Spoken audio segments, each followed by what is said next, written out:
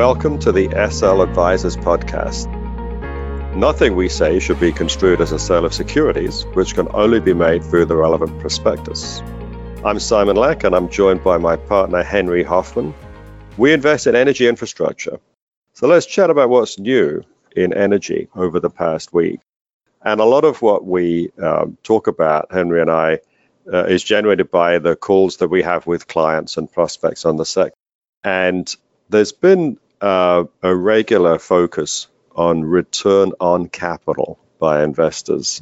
And that's been a theme that's been recurring really over the last several months. And Henry, why don't you give us a little bit of a perspective in terms of how we look at that and what people are saying?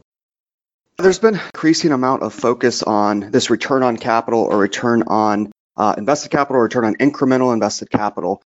And that focus comes in, the midstream is spending a lot on CapEx.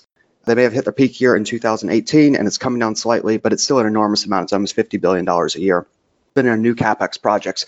And so when you're spending so much on new projects, it's very important to know what is incremental return on capital and how are you calculating your weighted average cost of capital in order to make those decisions. It's a big increase in focus in the midstream and applies directly to when people are asking the question of how disciplined are these management teams at allocating capital. And it's really got to where management teams will celebrate a new project. And as investors, we don't always feel the same way. What is that expression you said? You give a pipeline guy $1? Yeah, they say in the upstream, you give an oil man $1, he's going to drill a well. And when the midstream, it's you give a pipeliner $1, he's going to build a pipe. Yeah. That's right. And then sometimes you see projects announced and it's not even that good for the stock. So what's the issue here with calculating return of capital? How should people be doing it, and how are they sometimes not doing it correctly? The major issue we see is management teams will present a measure called DCF, or distributable cash flow. And this measure is essentially EBITDA minus the interest, minus taxes paid, and minus something they classify as maintenance CapEx, which is somewhat arbitrary, but they can kind of pick and choose what is maintenance. Maintenance is supposed to be something that kind of maintains the existing pipeline. This is repairs on your compression stations or whatnot. And then growth CapEx, which is something separate. And DCF does not include the growth CapEx. And often management teams will say, look, you need to value us on this distributable cash flow metric, which is a similar metric to the adjusted funds from operations of REITs. So it gets you a measure of cash flow. And so they'll say, look, this is how we're calculating our cost of equity, and this is what you should look at. But then when they go to a new project, they say, we're going to build a new project based on EBITDA, a multiple of EBITDA. And a multiple of EBITDA is a different metric. You're not accounting for interest, taxes, and interest rates are low, and taxes is negligible for most of these companies, but you're not accounting for the D&A. And so when you have large CapEx and you're not attributing something to D&A, you can really get out of whack on what you're doing on your investments. D&A, depreciation and amortization. Yeah, the depreciation. And amortization applies if you're buying something. Depreciation makes a huge difference in this business because you could buy an asset, a machine depreciate 3 years, or it depreciates, a pipeline, say, depreciates over 30 years or 40 years. And that makes an enormous difference. If you're paying a 5 to 7 times multiple that these midstream firms invest in for an asset, and you have to replace it in 3 years, you're just destroying value. And that should be incredibly obvious. And so you can see how using a metric for investors or how you're calculating your cost of equity that ignores or frames it in this kind of maintenance CapEx, which can be calculated anything, and ignores the interest and taxes and D&A as well, or includes the interest and taxes. And then comparing that to a multiple where you're building that ignores a lot of these things, particularly D&A, shouldn't be done. You should be making that comparison between the two. And so we find it somewhat revealing in companies when you'll see something where they're saying, okay, we're doing a project, say, in a company that's not really midstream-like, whether it's compression assets or enhanced oil recovery that has a pretty steep drop-off, and you're using an EBITDA multiple. And that seems incredibly silly to us because depreciation is real. In this case, it's depletion in an EOR business. I mean, that's a very real cost. And to use a multiple that ignores that is quite disconcerting. Yeah, I know you've talked about Kinder Morgan, right? And how they'll use that EBITDA measure for their enhanced oil recovery business. Just describe how wrong that is.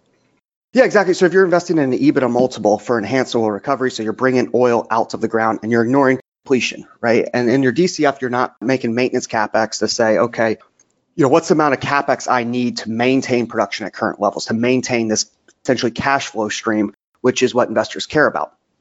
Instead, you're doing is I'm investing at an EBITDA multiple, and I'm ignoring that depletion. So they have a pretty steep decline, which is in the range of 2 to 3 years. And you're investing at multiples. You have to be invested at a multiple of 1 times then to make money.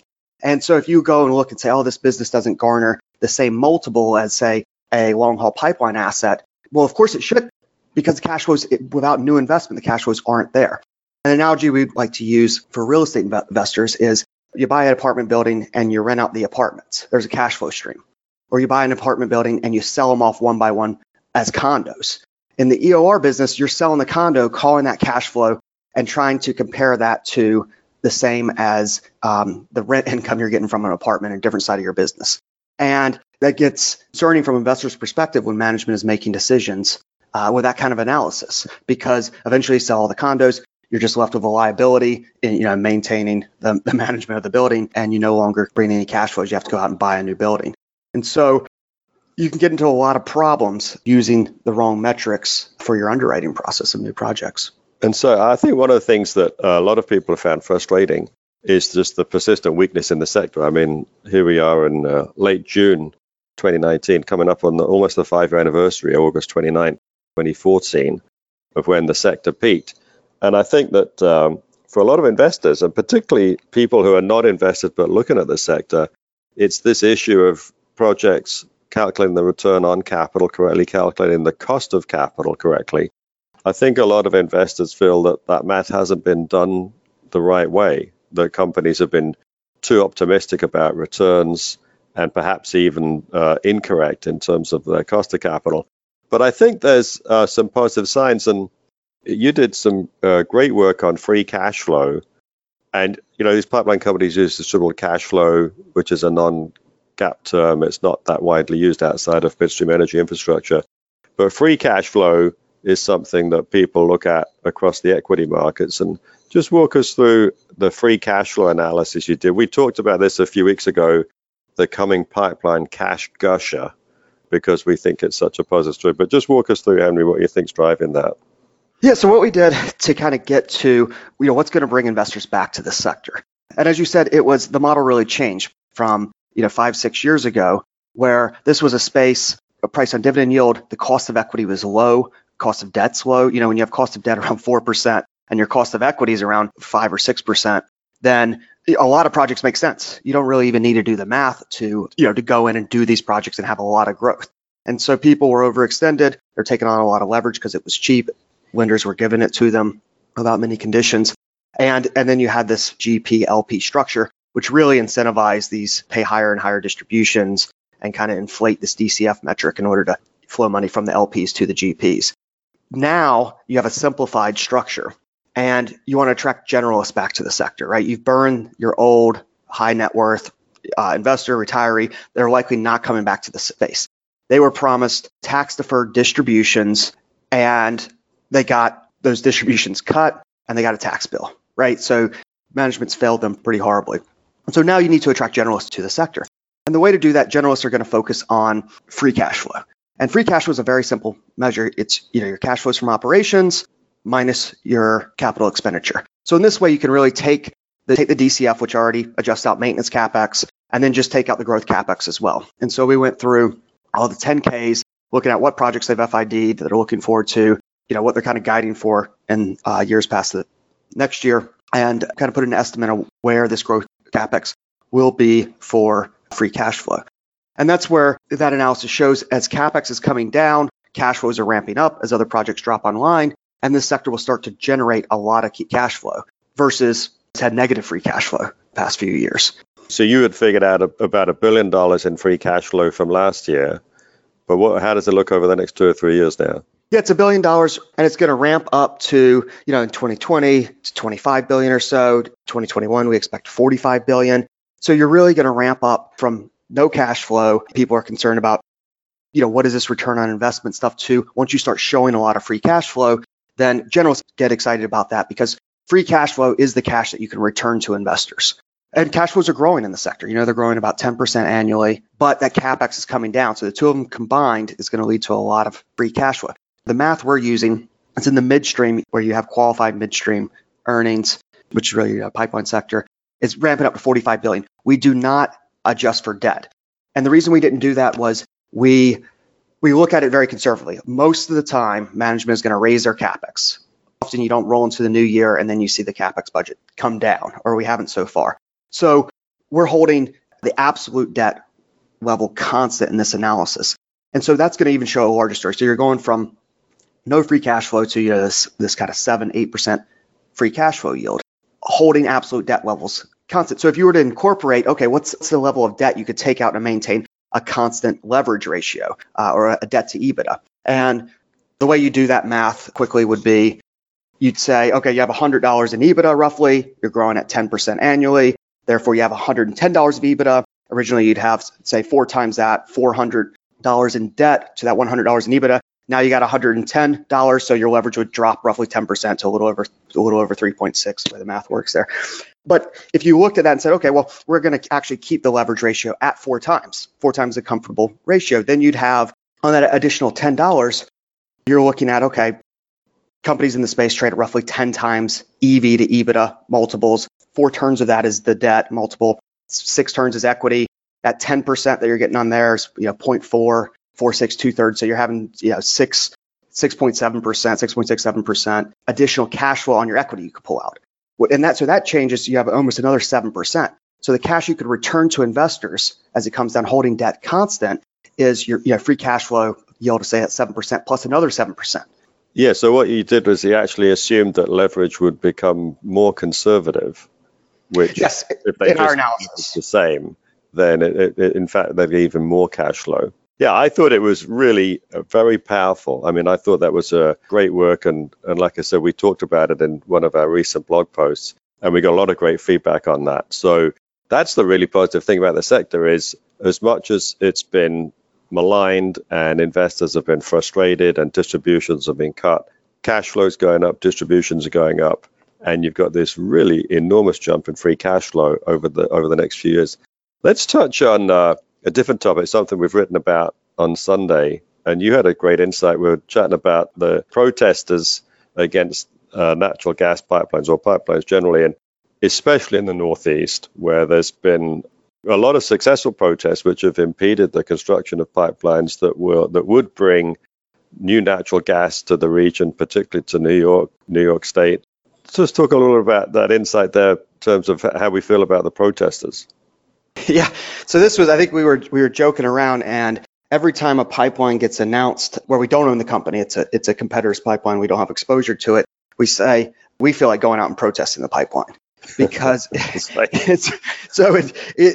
new pipeline. If you have a pipeline from point A to point B, the last thing you want is another pipeline from point A to point B, because it just crushes your economics. And some of the companies do it themselves. They kind of cannibalize their own business. So we looked at this and we said, look, the protesters are aligned to some degree with pipeline investors. If you owned all the pipelines in North America or in the US, what better thing would you want than for no pipeline to ever be built again?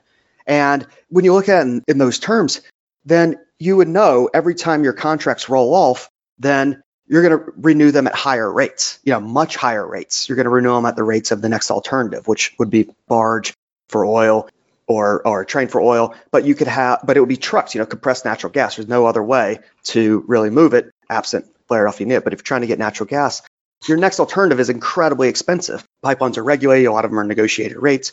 And FERC exists, not to give pipelines necessarily an economic rate of return. That's part of it. But they exist, primarily to prevent pipelines from gouging their customers. Because a utility, to keep the lights on, an LDC needs that gas. So they want to sign that 20-year. They want to match the duration of the life of their plant to make sure that they have the natural gas coming in. The shippers can match it. So, you have a regulatory body that exists there to prevent this kind of price gouging. And one of the best things you can have is, limited capacity in the pipelines sector. Widens out basis differentials. It's just a great place to be. You're not worried about tariff cliffs. You're looking forward to them. And it's getting harder and harder to build pipelines. You see it already in the Northeast. New York, where I live, it's incredibly hard. Constitution still trying. Northeast supply enhancement is a recent one in the news. Both, I think, are probably less likely to happen. Well, the Constitution, I think, is a very, very long shot. But they're blocking these pipelines, which says if you have pipe in the ground, that's going to be worth a lot more in 5 years. The thing I found really kind of funny was that if these pipeline companies conspired to agree not to build new pipelines, if they agreed not to add capacity, that would be antitrust. There'd be issues with that. And yet the protesters are in effect doing that job for them. If only they'll go along with that and listen to that. And so we've really come around. We now like pipeline protesters because they're trying to stop pipeline companies from investing in new pipelines.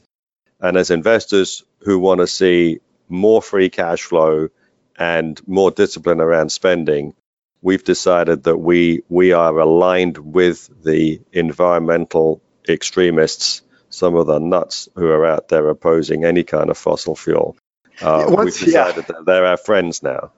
Yeah, once you've kind of reached the point where people have thrown up their hands, and this is when we were talking to Enbridge's management recently, and they said, "Look, we're just not trying to build long haul pipelines in Canada anymore." That was amazing when they said. It's amazing, and you think, "Well, thank God, right?" If everyone else, because what you do not want is someone to start on a project, like Mountain Valley or Atlantic Coast, and you just get delay after delay and cost overruns. I mean, massive cost overruns. And this is what the protests are doing, and they're holding up in the courts.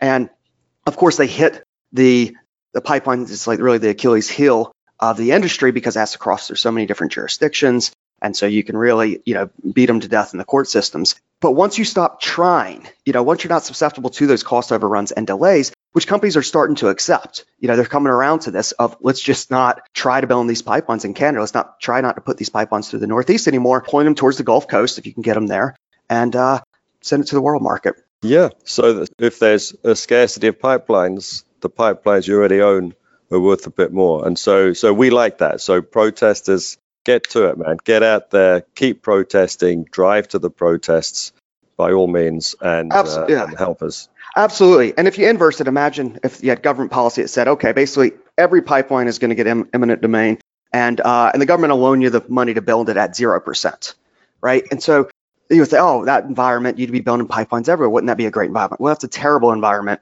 for a pipeline owner, because now, you'd have everyone building it for zero cost of capital, and it would be incredibly easy. So it's not a bad thing that these pipelines are going to be worth a lot more in 5 years from now, the way things are going. I like that. Well, on that positive note, we're going to wrap it up. Thanks for listening.